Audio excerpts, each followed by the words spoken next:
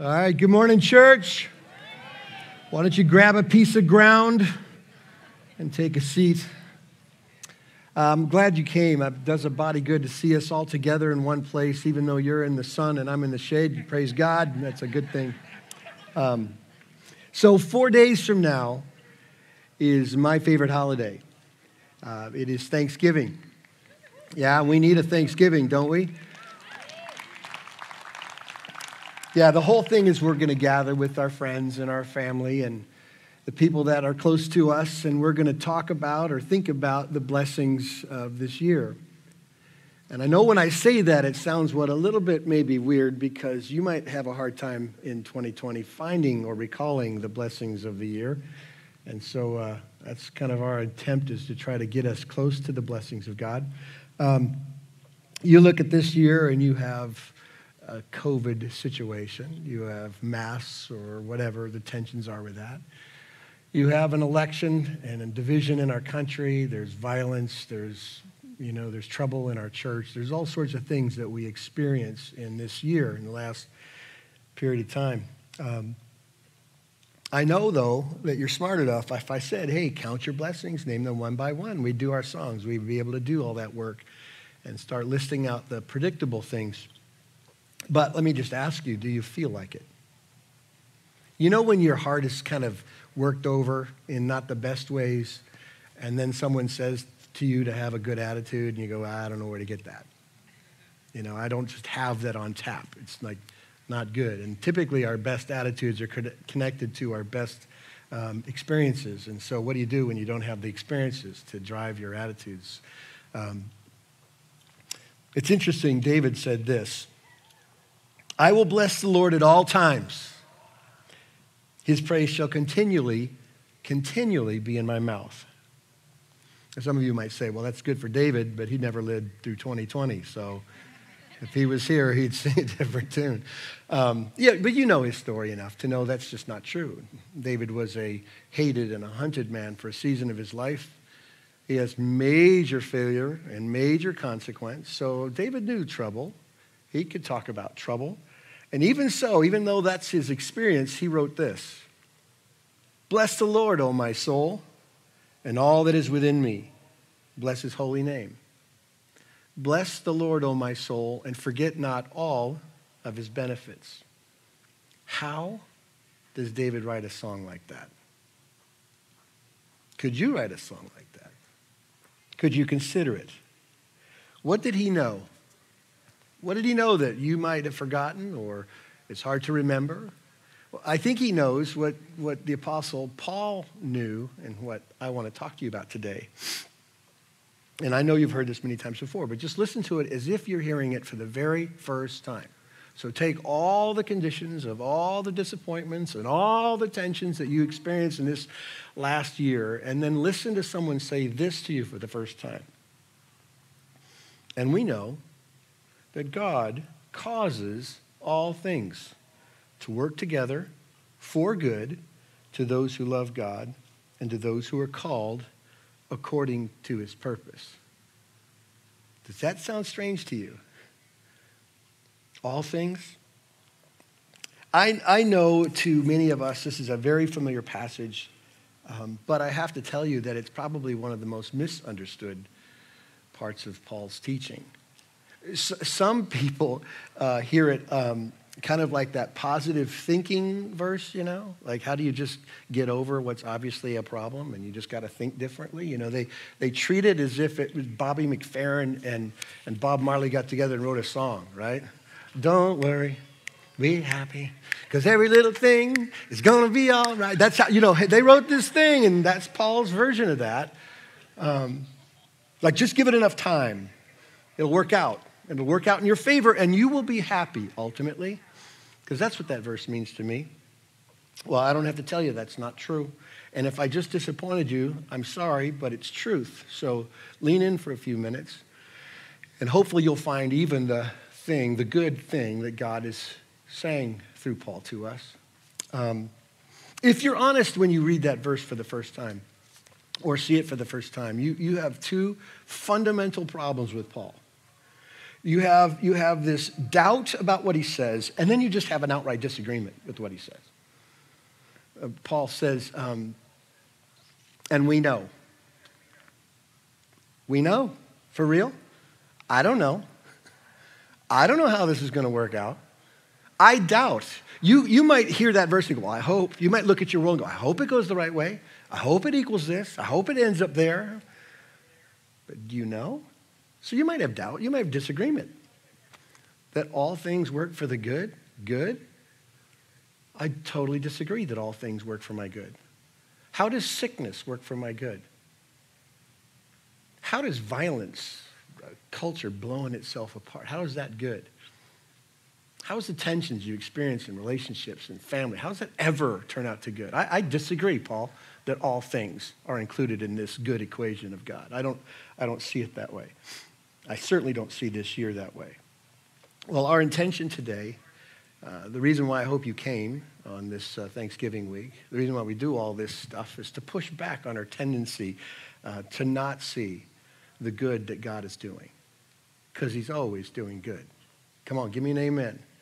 He's always doing good.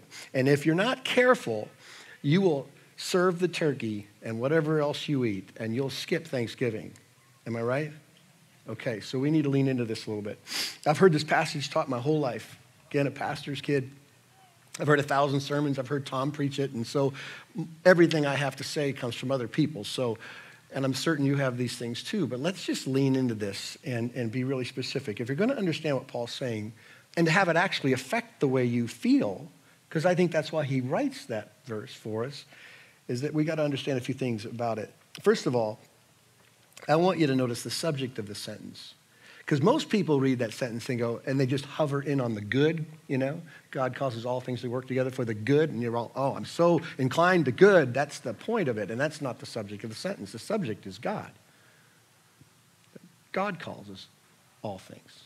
We know that God does that. If you really want to discover Thanksgiving, then you have to embrace his sovereignty. Which, when trouble happens, we kind of want to go, oh, that can't be a part of his control, right? Some believe that life is sort of a crapshoot, karma. I mean, things just kind of work out in weird ways.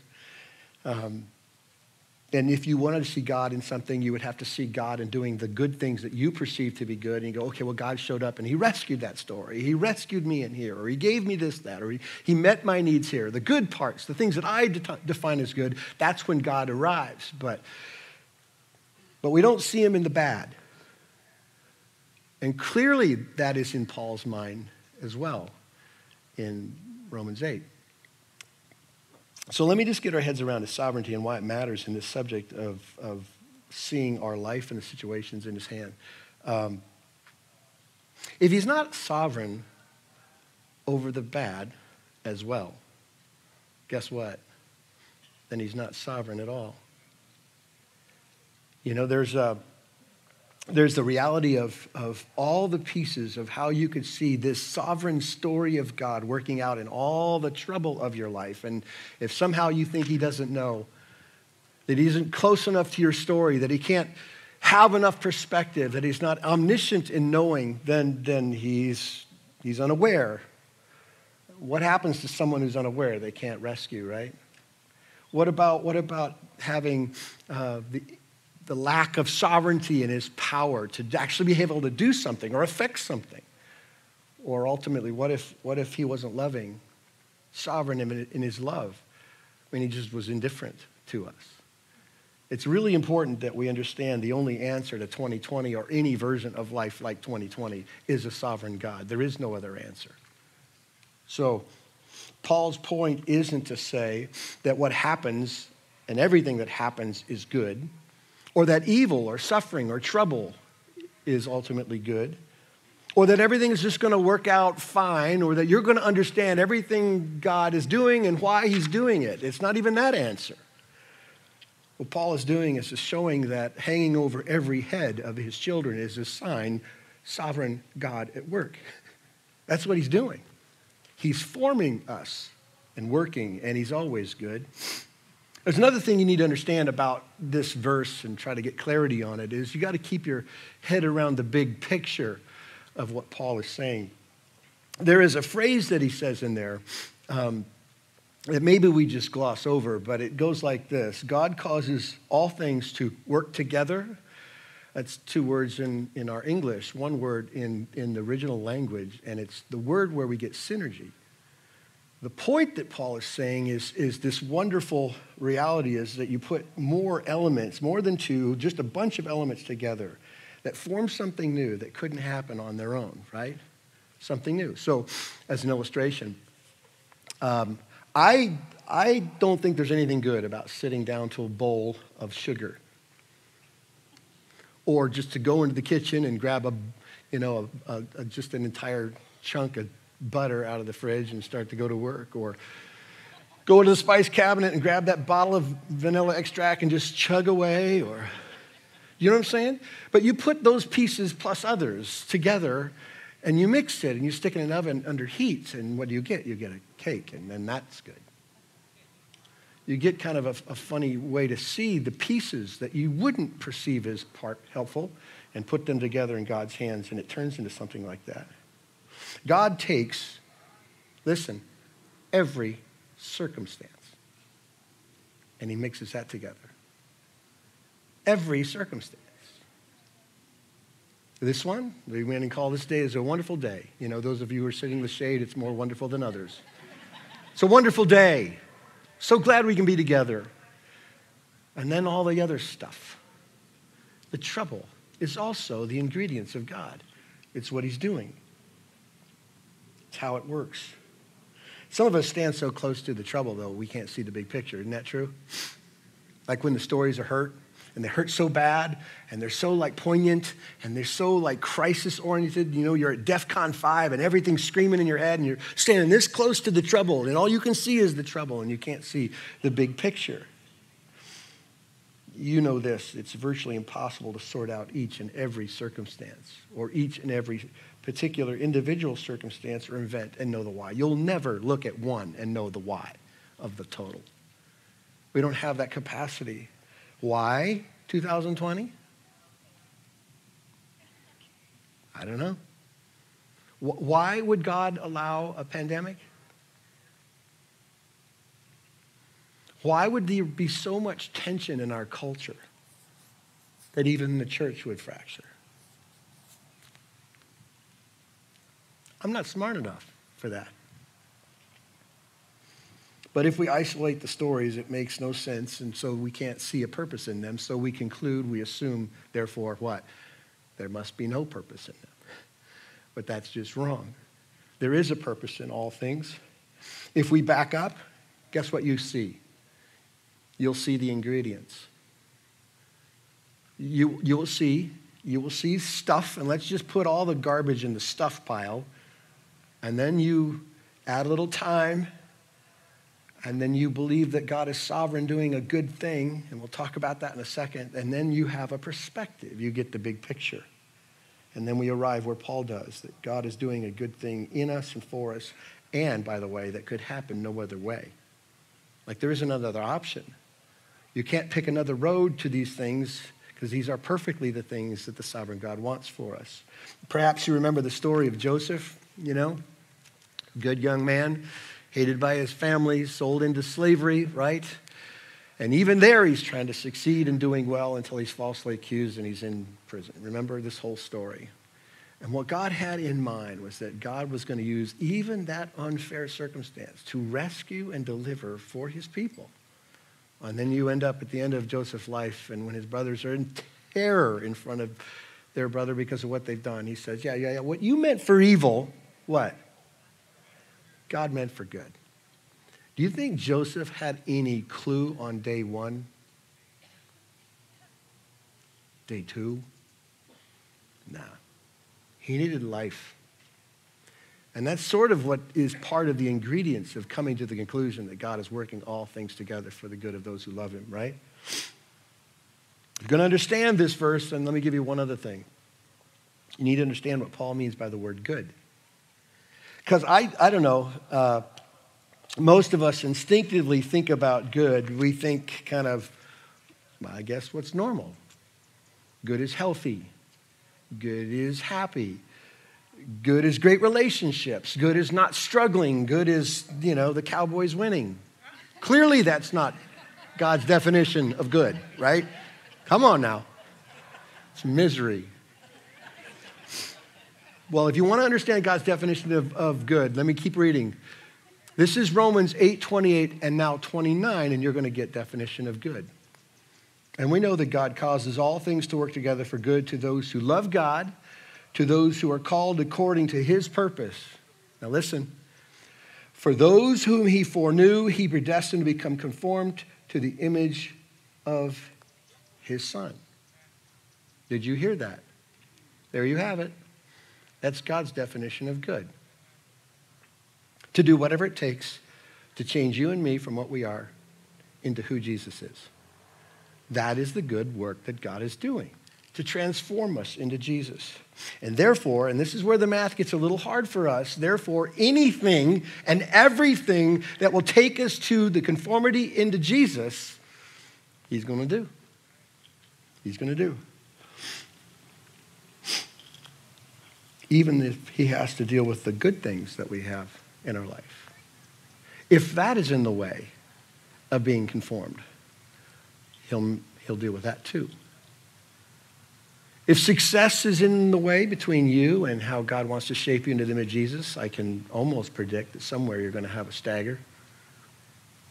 If you think that ultimately just having independence and freedom and being happy and financially, in a great, great place, and you don't need to be even considering the things of God or how Christ wants you to serve or love, and I can almost predict that somewhere in your future you're going to have to look at a challenge.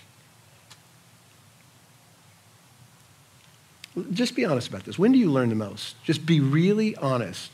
If we're talking about you becoming like Jesus, when do you experience most of your intensity in that area? Isn't it when it's rough? I mean, maybe I'm alone here, but isn't it when it's hard? I think it is. When do you trust the most? When do you pray the hardest? When do you lean into God? When do you sit up at night and think? When it's trouble, right? It's not easy when you're in a crowd of friends at a party. When you're absolutely alone, you pray. When you're healthy and you're planning a vacation, I don't need to pray about that. I got that one wired. When you're sick in a bed, you pray. When you're confident and you're certain and your steps are very wide, very sturdy, when you're not, you pray. You're quiet. You listen.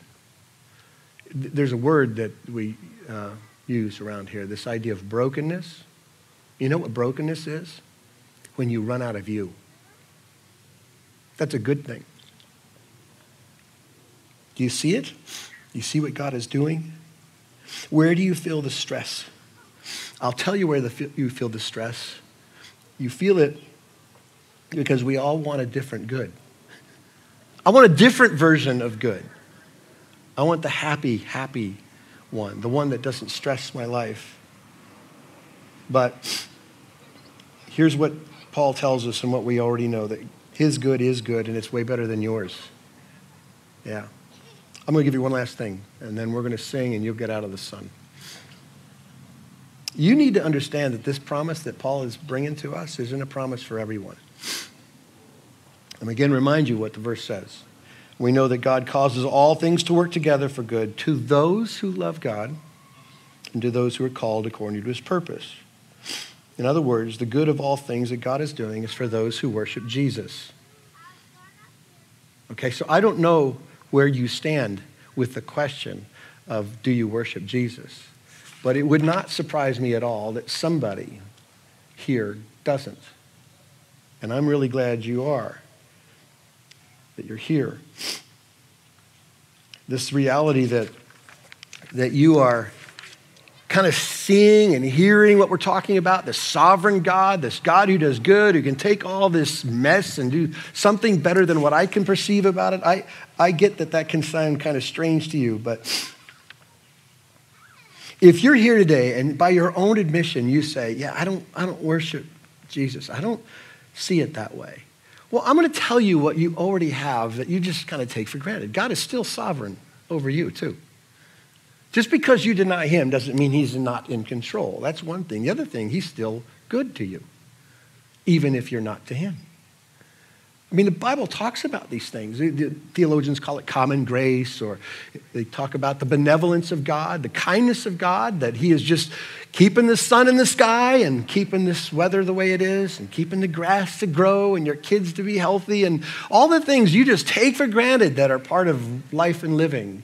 Well, God is still doing that work and holding that work together by the word of his power. He is sovereign and he is good, even to you if you reject him.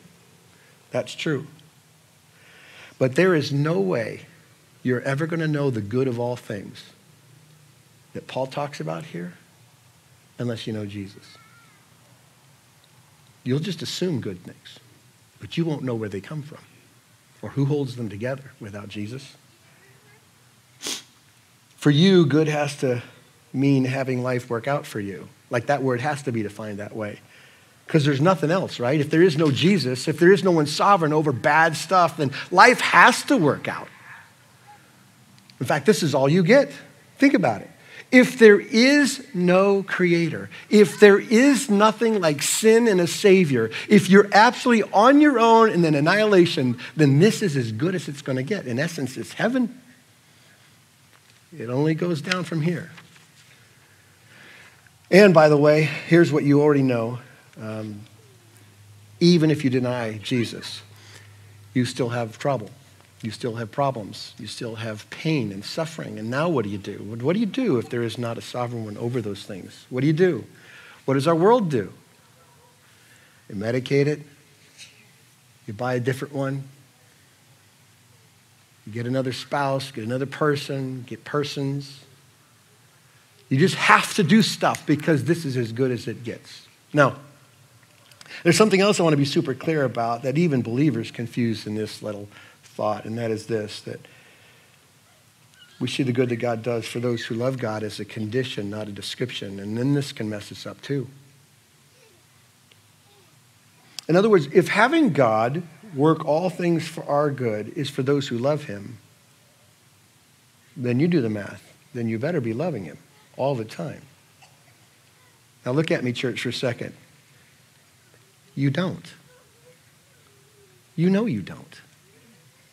Like, how do we define the word love unless it's the optimum? Like, how do you know it unless you're talking about it in its precision? If I just say, are you okay with Jesus? Are you cool with Christ? Everyone would go okay with that. But now he says, love me. Well, you don't. Sometimes you're really impassioned and you love him and you're close and you read and you care and you feel like he does. And sometimes you're dry as toast. And you know you are. You hear someone give you an answer about the kingdom or points to the scriptures for you and you go, yeah, I'm busy. Every single heart in this place, including my own, goes through seasons where our faith is dry and cold and worn out. Now what do you do? If the good that God is doing is for those who love him and you choose to say by your own admission that I'm not always there, what does that mean? Well, does that mean he can't do everything for our good and won't do it? That's not true. The love Paul is talking about is the one-time, once and for all act of God's sovereign love for people. You love him and I love him. Why? Because he first loved us. We're talking about the elective love of God and the sovereign love of God and the graceful love of God for his people, this one-time act. Paul is not giving us the combination code of how to have everything just work out, just perfect for you. He's simply stating a fact for those who follow Jesus. Watch this. Strong ones and weak ones. Those who are devoted and those who wander. those of you who are saintly in your pursuits and those of you who struggle with sin, he's talking about this being true for us. God is the pursuer.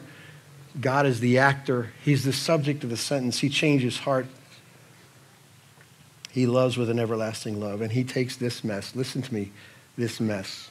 And maybe 2020 is just child's play compared to the mess you've had in your life. He can take that mess and this mess, and he does amazingly good things with it.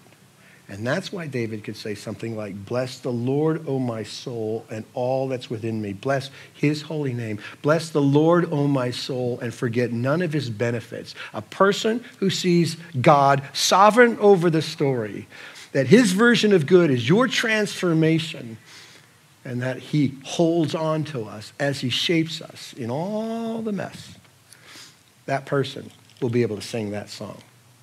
Amen? Amen. Let's pray together. Father, thank you for this reminder. One we're obviously familiar with, but also one that we need.